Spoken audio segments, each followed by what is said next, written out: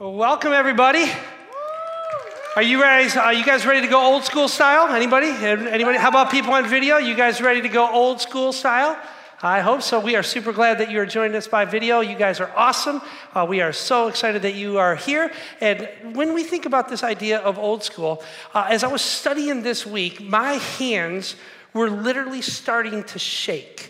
When I started to peel back what some of this stuff was meaning for us, I was just overwhelmed with this idea and reminded that we together, my hope is that you'll be reminded that this is God's very word to you, that we're going to be studying it together. And friends, listen, when we take God's word off of the shelf and we actually open it, when we actually study it, and I mean really go deep, let me tell you something, friends, it comes alive to us. And my hope is that you will have an open heart to this tonight, that your soul would be ready to hear not what I have to say to you, but what God himself might have to say to you tonight through the teaching of his word. And I got to admit something, when I think about this, I feel very inadequate to teach this. And I'm asking that God would somehow and in some way speak in spite of who I am, in spite of all of my shortcomings. And I'm hopeful that you'll have an open heart and a gracious heart toward me, because I think some of the stuff that we're going to talk about today is just so critically important. It's detrimental that we understand what we're going to be talking about tonight. So you guys ready for this? You ready? I hope so. Now, I'd love for you to find the book of Isaiah. We've been in this series called Old School, and we've been traveling through the Old Testament part of the Bible, and we are in the book of Isaiah, and it's going to be in the chapter 44 tonight.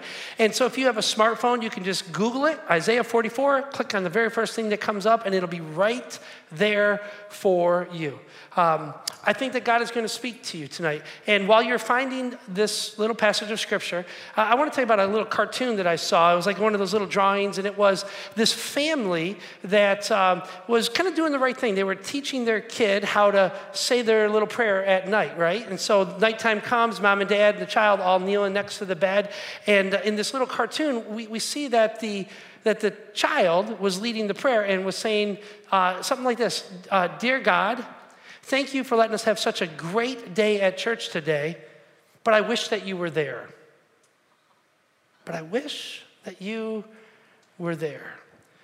You see, as we're in this series called Old School, and as we're studying this stuff together, we can come and we can hear great things. And we can hear a great band, and we can even hear a great message, and you can come to a great building with great friends and great people and great coffee, and you can go right down the line and say it was all great, and you can leave and still not hear from the voice of God. You can still miss what God wants to speak to you. My hope is that we will not leave here and go, God, it was a great day at church. I just wish that you were here. My hope is that you'll walk out of here going, God was here, and God spoke to me.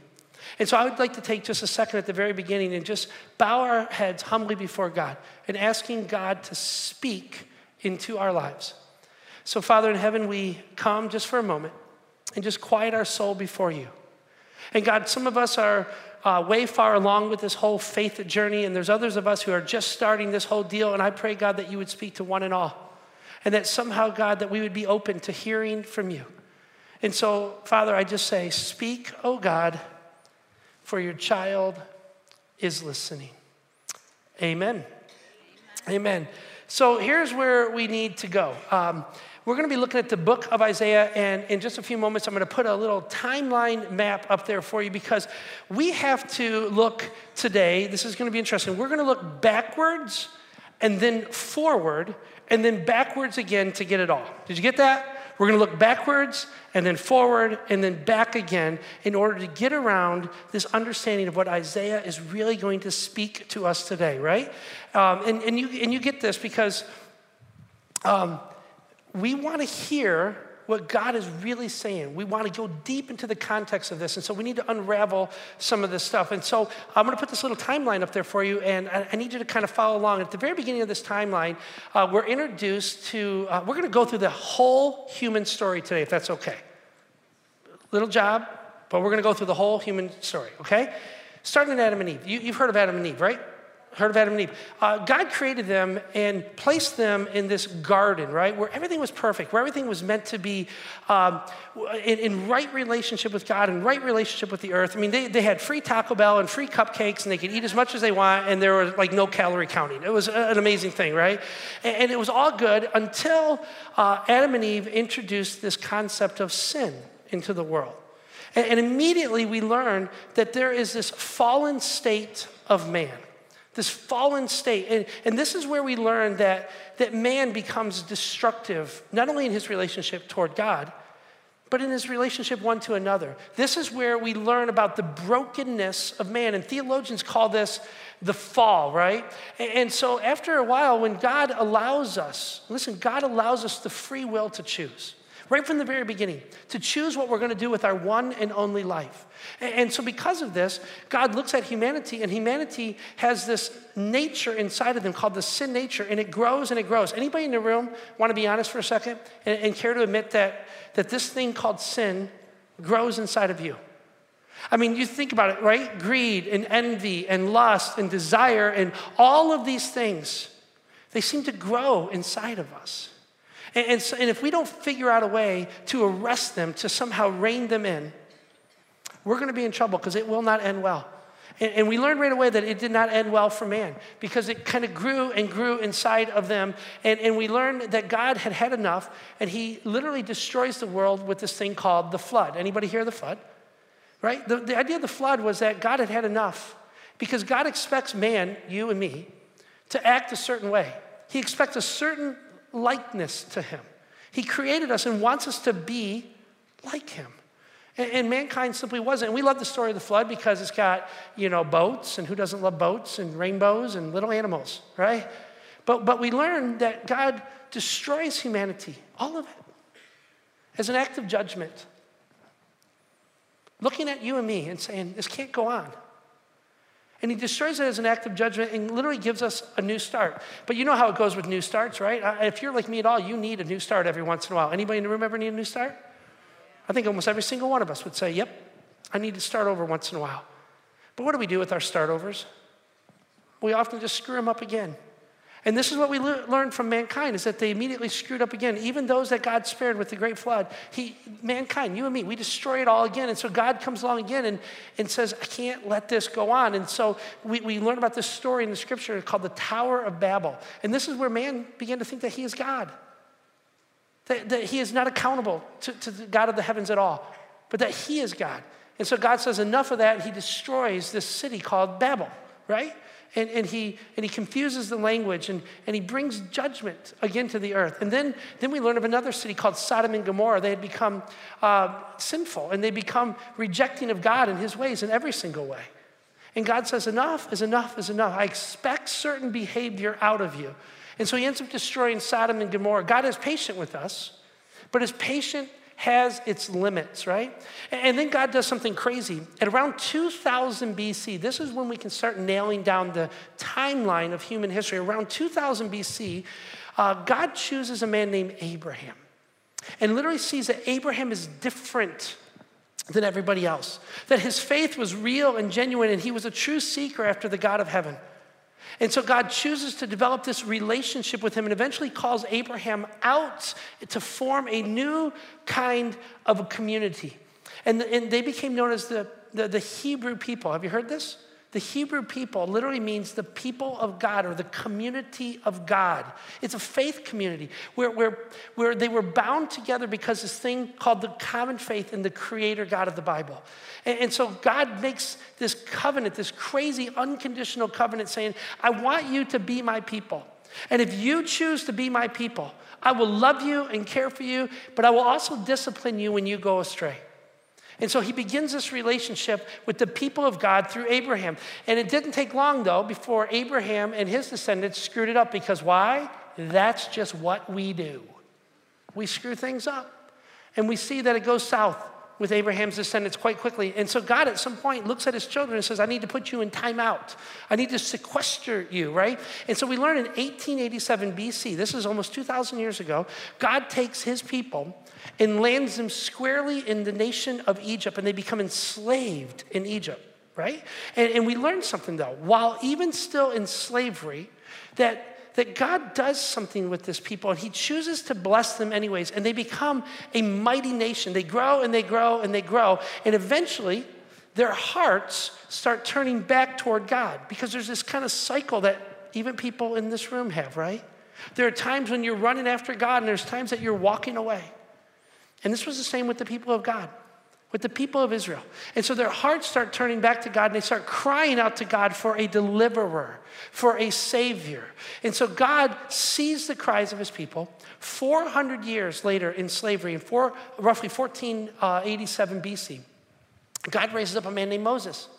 And God tells Moses, you will go to the Pharaoh, to the king over all of Egypt, and you will say, let my people go. And God gives Moses this power and authority that comes from him. And he ushers in what they call the 10 plagues, right? And they were designed to judge Egypt for their cruelty over the Jewish people.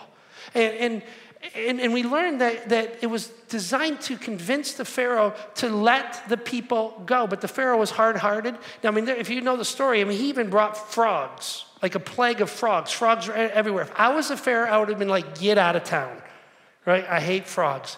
But it didn't convince Pharaoh. It took a while. But eventually, the Pharaoh decides, I better listen to God.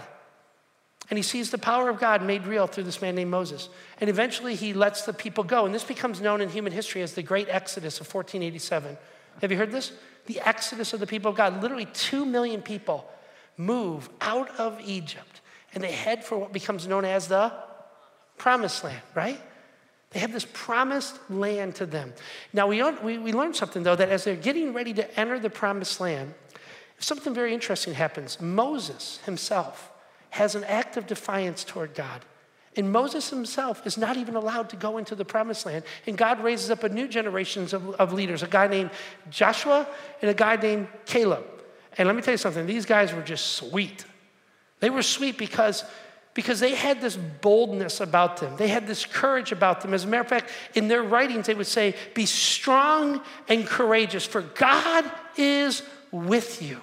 And they end up taking the people into this land called the Promised Land. But through the history books and through the Bible, we learned that they were just like us. Sometimes they were in, and sometimes they were out. And they kind of had this spin cycle going on. Sometimes fully devoted toward the things of God, and other times they were not. And so God raises up, at this time, this series of judges, these men and women who ruled over the people. And what they did was they ruled sort of like prophet and priest, president and politician, all at the same time. They ruled on behalf of God. They tried to do it right, but of course, there were good judges and there were bad judges. And things just kind of kept going through this spin cycle. And sometimes the people would turn toward God, and sometimes they would run from God. Well, one generation would get it right, and the next generation would get it wrong. And this era lasted between 1440 BC and 1095 BC. What Israel needed, they thought, was a king. You see, they looked around to the rest of the world, and they saw that the world was becoming ruled by kings and emperors. Men who ruled with the sword. And God, through his judges and through his prophets, began to say, no, you don't need that. You need to come back toward me. I will take care of you. Because if you give your life to a king, they will take your money and they will take your sons to war. He says, you don't want that. But the people, not like us, we would never do this, they demanded their own way. And God is a God of free will. And God gave them what they wanted. And so God gave them this series of kings. And we learn right away that the first king was a guy named Saul. And it was about 1025 BC or so. But it didn't take very long to see that Saul was a failure. He screwed it up. Early on in his life, like many of us in this very room, listen to me, very much like us, we get it right. And we're running after the right things. But sin has this way of growing inside of us, doesn't it?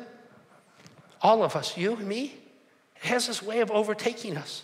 And it almost like it takes us into being somebody that we don't want to be.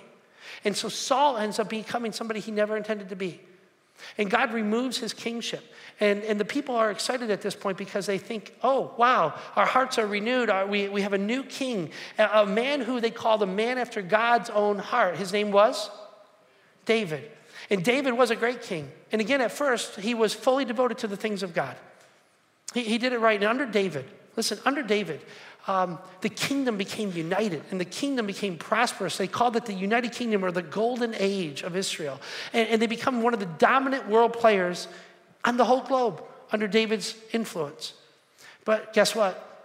David was like you, and David was like me. He was a sinner. He didn't always get it right. And this thing, like we talked about, this thing called sin grew inside of him.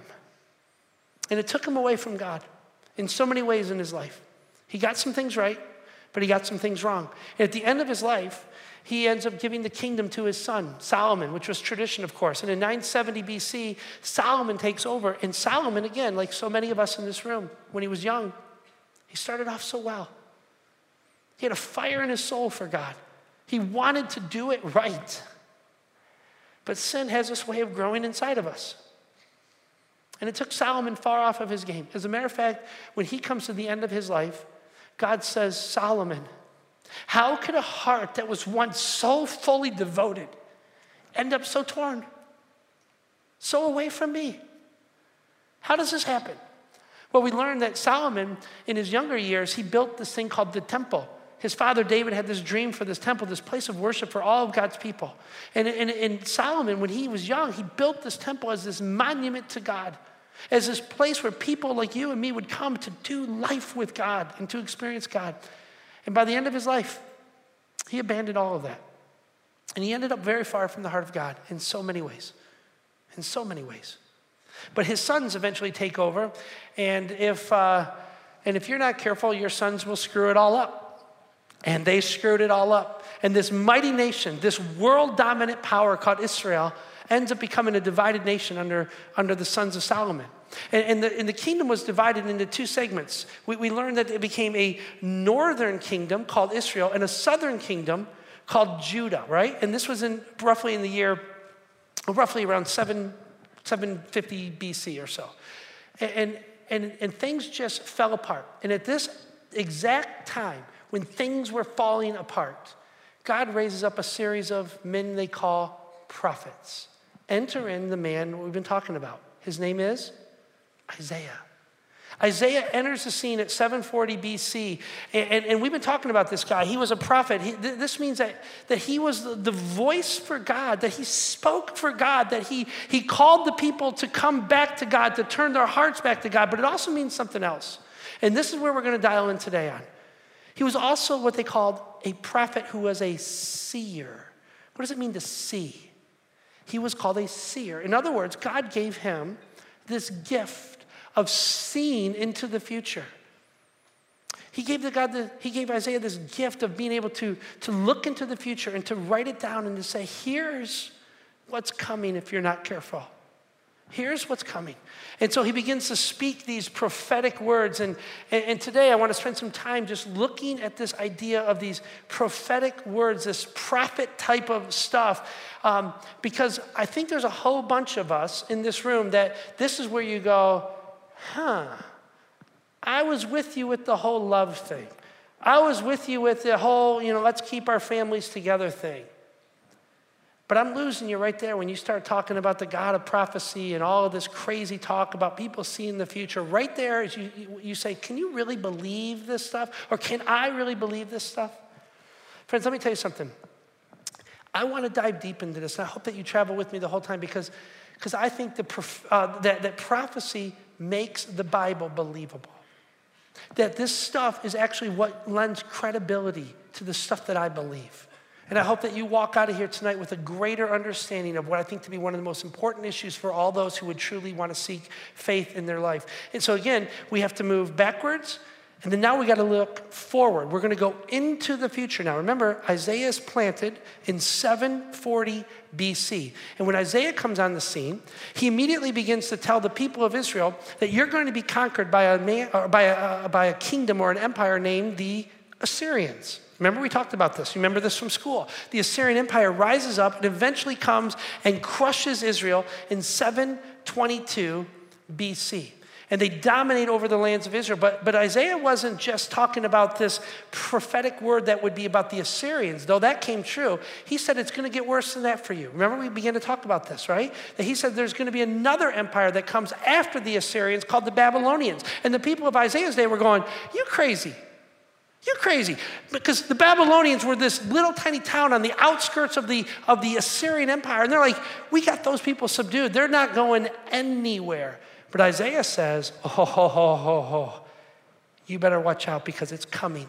God has given me this vision that it's coming. And very prophetically, very straightforward, he names this rising kingdom and calls it Babylon. He names it. We started talking about some of that last week. And what do we know from history? That by 612 BC, the Babylonians utterly destroyed the Assyrians. And then just a few years later, they swoop down and over into Israel, and they collect the people of Israel, thousands and tens of thousands of them, and they take them into what became known as the exile. They literally enslaved entire regions of the globe. And they moved these people out of Israel, the Jewish people out of Israel, and they took them to their great capital called Babylon, and they enslaved them to build their great works, just like in Egypt. Very similar, right? Y'all with me so far? But Isaiah goes, it's going to get all up and crazier than that. Isaiah says, it's not just Babylon. Now, he's looking already 100 years into the future. He says, now we're going to go further into the future because God will eventually allow somebody else to come along. And Isaiah predicts, and we talked about this last week, by name, that there is this new empire coming called the Medes and the Persians. And they are going to come and crush Babylon. And they're going to destroy everything, right? But God's going to do something interesting through the Persians. You see, the Babylonians came in and they destroyed and they took the people out. But he says the Persians, God's going to use them in a different way. God's going to use them to not only destroy the Babylonians, but he's going to use the Persians to bring you back into Israel. Now, the people were looking at this going, Isaiah, you have flipped a lid. Because the people were going, we are secure. We have our act together. We are still a mighty nation. And then the Assyrians did come. And they're looking at this thing called the temple that Solomon built. Remember this? That Solomon built. And they go, the temple's already been standing for 400 years. It's going to stand for 400 more years. And you're telling us that this Babylonian people, they're going to tear it apart and destroy it. And eventually the Persians are going to come back and let us rebuild it? You crazy. Because they're looking at the temple of God. And they're saying, it's not going anywhere. It's not going anywhere. And so we see that this does come to pass because the Persians, we learned from history, in 539 literally come in and they utterly destroy the Babylonians. And this is where it gets all up real crazy like, because Isaiah gives this very specific historical event, and one that I think that is worth unpacking just a little bit. And I want us to go deep into this. And I hope that you're ready for this, because Isaiah, 200 years prior to this event, begins to write down exactly how Babylon is going to be conquered by the Persians. Are you ready for this? You want to know how it happens? He says this in advance. So let me just walk you through the historical records. History records that at the height of the Babylonian Empire, they had built the town or the city or the capital city of Babylon right on the Euphrates River, which is in present-day Iraq. Okay? And it's right on the Euphrates River. Anybody ever hear of the Euphrates River? And so what they did was they literally built the city right over the Euphrates River. So it's wrapped in a circle and the wall goes right around over the river and everything. And it's a giant city. It's the empire city. It's the capital city. And strategically throughout the city, there are these gates that come down over the waterways that ran through and around the city. There are these gates that people would come in and out of, and they were tightly controlled. They were these huge bronze gates. All of this is recorded in history. And it says that they built these walls so large, and history records them as, quote, being impregnable, unassailable, unscalable, that we will be an empire forever. And we learned through history that the Babylonians were smart. They took the Euphrates River and they built this city right around it. And then they took the Euphrates River and they built basically canals all the way around the city. And they created these moats. Have you heard of moats? They're the defensive space between the land in the city. And so that they're like going, if you're going to attack us, not only are we going to have this impregnable wall, but we are going to build a moat right up to that wall all the way around. And if you're going to come at us, you're going to have to come on a boat. And we're going to be up top looking at you, dropping big rocks on you, right? And this is how it worked in history. You know this, right? You've seen this kind of stuff. And so Babylon was the greatest city the world had ever known at this point. But it's going to get all up and crazy right now. Because ancient history tells us that there is this growing little kingdom called the Medes and the Persians. And the Medes and the Persians eventually become known just as the Persians, and they are led by a man named Cyrus. He eventually becomes the king over Persia. And eventually, Cyrus takes down the city of Babylon. And here's how it went. The Babylonians under King Belshazzar they had gotten to a point with their world dominance that they go, we're it. No, but they become arrogant and sassy. And they literally had given, the leadership of Babylon had literally been given over to just partying, like drunken partying.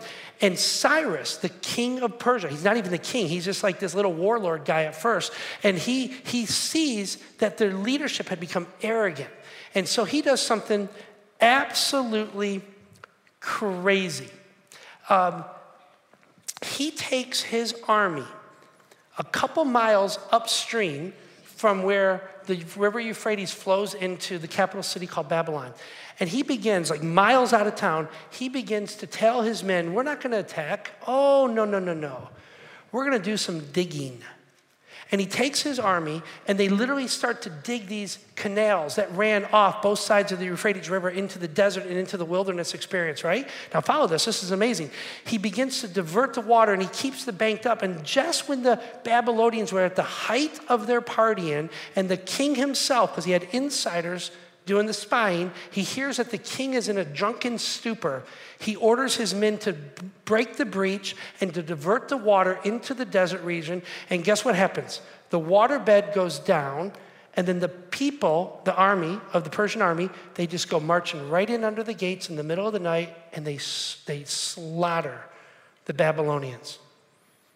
And Cyrus, because of this incredible move, they end up giving him a name. They call him the new king, and they call him Cyrus the Great. Have you heard of him? Cyrus the Great. He leads the Persians to literally become the greatest empire up until that point that the world had ever known. Now, this is where we got to swing back into the scriptures. This is where Isaiah speaks about this. This is amazing. So you got the whole story. You understand how it all happened, right? He comes in under the gate, catches them totally unaware, slaughters them all. He becomes a new king. Persians now take over the Babylonians in one night. One night. Pretty amazing, right? No fight at all, hardly. And so, up until this point, the Israelis, or the Hebrew people, had been in exile for 70 years in Babylon. And we're going to learn that they get sent back to Israel shortly hereafter. Here's what happens. Isaiah 44. You ready for this? Y'all ready for this? Because this is going to get crazy. Your mind is about to be blown. Right now, listen to this. Isaiah 44, verse 28, written 200 years before the Persian event even happened, okay? There was no Persia, there was no King Cyrus, there was none of that. 200 years in advance. This is what he writes. But I, he's speaking for God, but I, God, carry out the predictions of my prophets. By them I say to Jerusalem, people will live here again. And to the towns of Judah, you will be rebuilt. I will restore all of your ruins. And there, people are going, you're crazy. We ain't going nowhere. And Isaiah's going, oh, you're going to go somewhere. The Babylonians are going to come and take you into exile, but you're coming back under a new king. Listen to this. This gets all crazy. This is weird. It says, now listen to this. This is amazing. Verse 27. When I speak to the rivers and say, dry up. Woo! How did the Persians come in? Through a drying riverbed that had sunk low, and the people just come right in under the gates. Come on. Whoa. Listen to this. Listen to this. Verse 28. When I say of who? Cyrus. Who became known as Cyrus the Great? The king of Persia. This is 200 years in advance. He's saying, there's a guy coming named Cyrus. Better watch out for that boy. Does anybody in the room find this a little unsettling? That a guy could write this a couple hundred years in advance? He says, when I say of Cyrus, who was the king of Persia, and this is where God shifts and goes, you see, you kings and you emperors, you think you're large and in charge, but I'm the one who's large and in charge. I'm the one who makes emperors. I'm the one who moves them like little pawns around. They think they're controlling the world, but they ain't controlling nothing. Not without me saying so. And he's going to say, this is how I'm going to use this king that you've never even heard of in an empire you haven't even seen yet. He says this, when I say of Cyrus, he is my shepherd. He's doing what I want him to do. He is my shepherd. He will certainly do as I say. He will command, rebuild Jerusalem. He will say, restore the temple. And this is an amazing thing, because one of the things we're going to learn from the book of Ezra and from human history, that the king of Persia, a man named Cyrus, orders that the Jews in Babylon be restored to their city. And get this, go build your temple. And get this, I'm going to pay for it. We learn from history that Persia paid for Jerusalem to be rebuilt.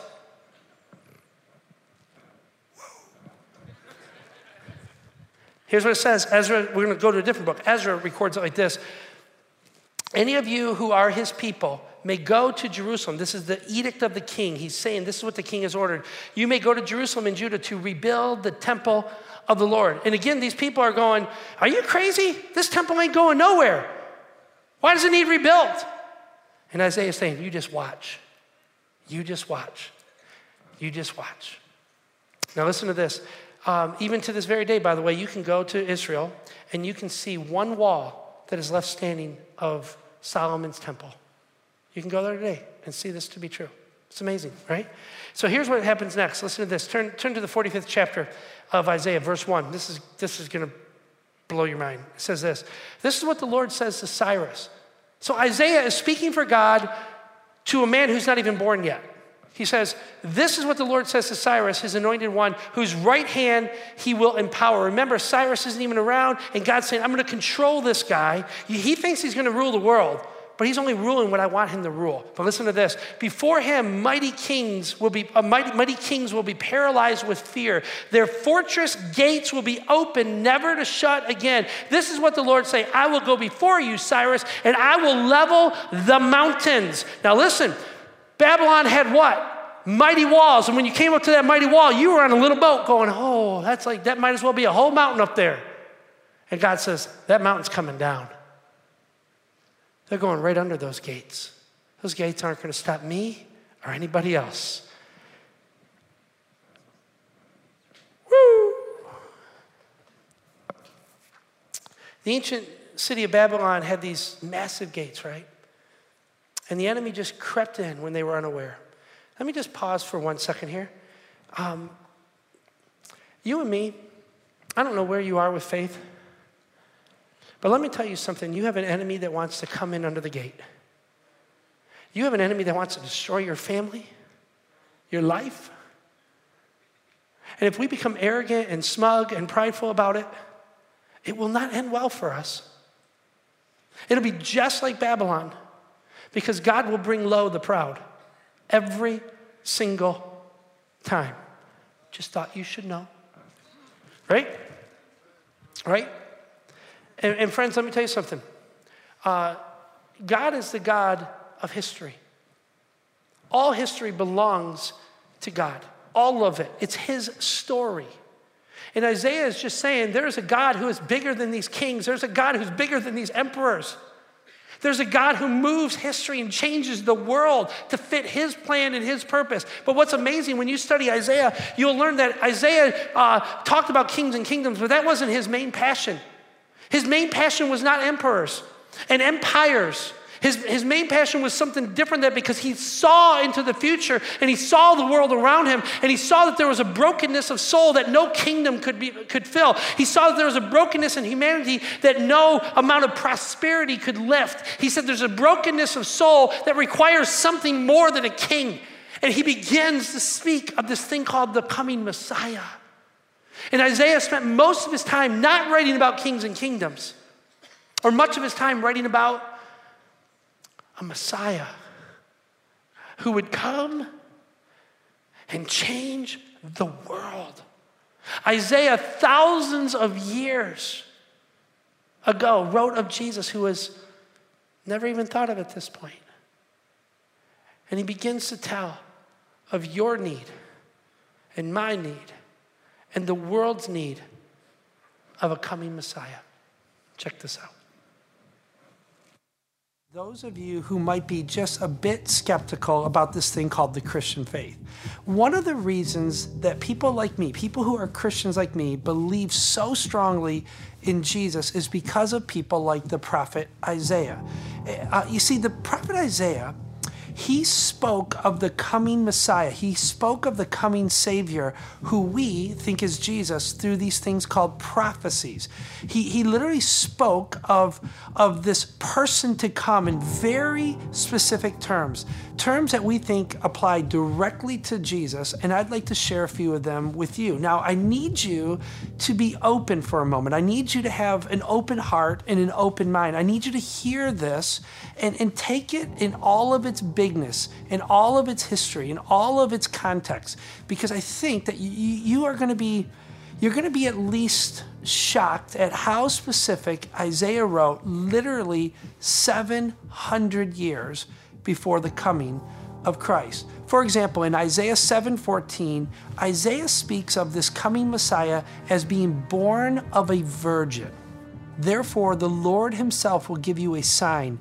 The virgin will conceive and give birth to a son, and you will call him Emmanuel.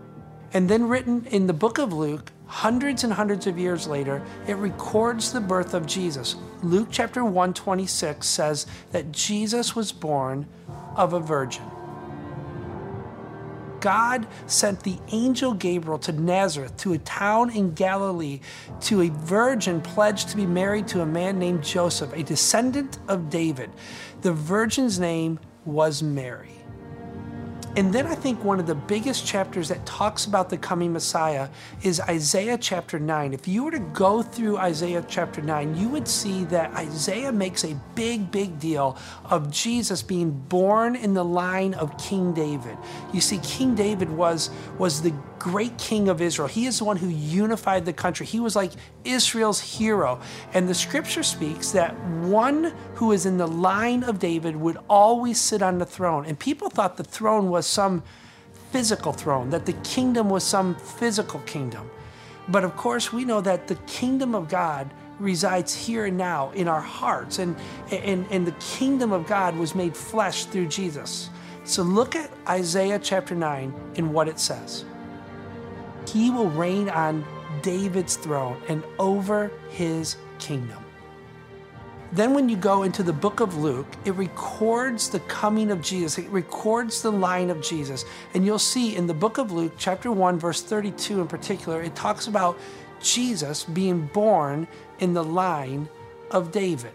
He will be great and will be called Son of the Most High. The Lord God will give him the throne of his father, David. And here's where it gets very, very specific.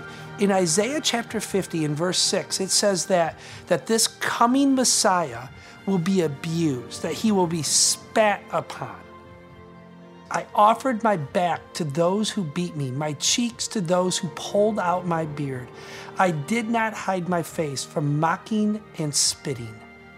And then for those of us who know the story of Jesus, we know that Matthew, an eyewitness, records in chapter 26 that Jesus was abused and spat upon during his trial and his torture leading up to his crucifixion. Then they spat in his face and struck him with their fists. Others slapped him and said, "Prophesy to us, Messiah, who hit you?" If you were to go deeper into the book of Isaiah, you would see that Isaiah becomes more and more specific about what was going to happen to this coming Messiah, that he would be abused and that he would suffer at the hands of the government. And so we see in Isaiah 52 and 53 that he was going to be abused. But he was pierced for our transgressions. He was crushed for our iniquities. The punishment that brought us peace was upon him, and by his wounds we are healed. And then if you were to look into the book of Mark, another eyewitness account records that Jesus was scourged and abused by the Romans. The soldiers led Jesus away to a palace and called together the whole company of soldiers. They put a purple robe on him, then they twisted together a crown of thorns and they set it upon him. And they began to call out to him, "Hail, King of the Jews!" Again and again they struck him on the head with a staff and they spit on him. Falling on their knees, they paid homage to him. They were mocking him, right? And when they had mocked him, they took off the purple robe and they put on his own clothes again. And then they let him out to be crucified. And here's one that applies to us, one that I find very, very interesting. In Isaiah chapter 11, verse 10, it says that Gentiles, that would be people like us, would seek after him. Remember, Jesus, this Messiah, was coming through the line of the Jews. And yet Isaiah says that people like you and me would end up seeking him. The nations will rally to him, that the whole world will seek after him. And of course we learn in John 12:20 that the Gentiles did come to seek him, but also you and I seek him today. Now there were some Greeks among them who went to worship at the festival.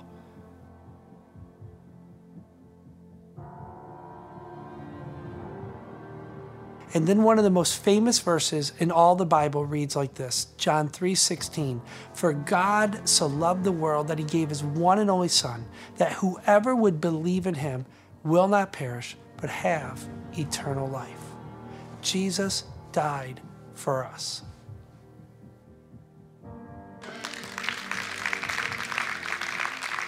Friends, it seems to me that there is enough in Isaiah's book alone to make somebody like me, I may not be the smartest guy or the brightest guy out there, but there seems to be enough in this book that a guy like me would say, whoa, maybe there is something to this Jesus guy. Maybe there is something to the fact that literally billions of people around the globe have searched after him and have come after him. Maybe there's just something about Jesus that is worth me looking into. I was online yesterday with a guy who was claiming to be an atheist, and one of the things he said to me was just shocking to me. He said, your Bible, that Bible thing you believe, he says there's not even a lick of truth in any of it. In any of it.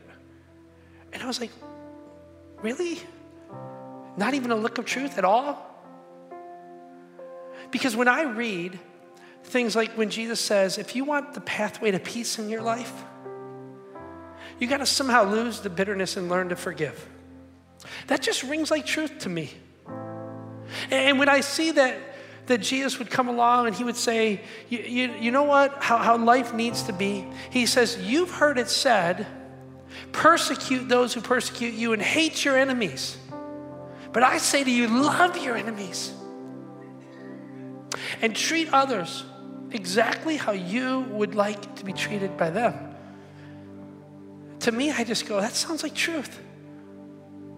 When he says that blessed are the peacemakers, that the greatest among you will be those not who make war, those who kill and destroy, but the greatest among you will be the peacemaker. There's something in my heart that leaps and says, that's just true. That is just the truth. And when I read the pages of Scripture, every page leaps off to me as this is God's word to me. It's true. And when I study a guy like Isaiah, and we start to look at the history around it, we start to realize that it is truly not just history, but it is his story at work. And he is the God of not only creation, but of the human story. And there's enough in Isaiah for a guy like me just to go, whoa, maybe it is true. Maybe it all is true. My hope today was that we would leave here with just a greater understanding of biblical prophecy because I think prophecy makes the Bible believable. It's part of the story for me that I just go, that makes it all that much more believable. That's my hope. It's that simple. Actually, it might be just a little bit more than that. My hope is that no matter who you are tonight, because of some of these thoughts that we've put out there tonight, that you'll take your next step with God. Maybe some of you come in here week after week and you believe, but you're not fully committed. My hope is that Isaiah's story compels you to seek after Jesus at a whole new level in your life. That you would realize that there is a truth of God found in the pages of Scripture. And that if it's true at all, then it deserves my full attention. And my hope is that you'll take your next step. And there's others in this room right here, right now, who you came into here, you're very unsure, and you have all kinds of doubts, and you're skeptical in so many ways. But maybe just because of something that you heard tonight, you'll be willing to go further, to come more regularly, to take your next steps, to figure out if this Jesus guy is true at all. That you won't be passive about it anymore. But that you'll get to the point in your life that you go, hey, if there's a God at all, I want to know who he is. And it'll be a serious search in your life. That's my hope. That you'll take your next step, no matter who you are tonight. All right, at both of our campuses, let's pray together.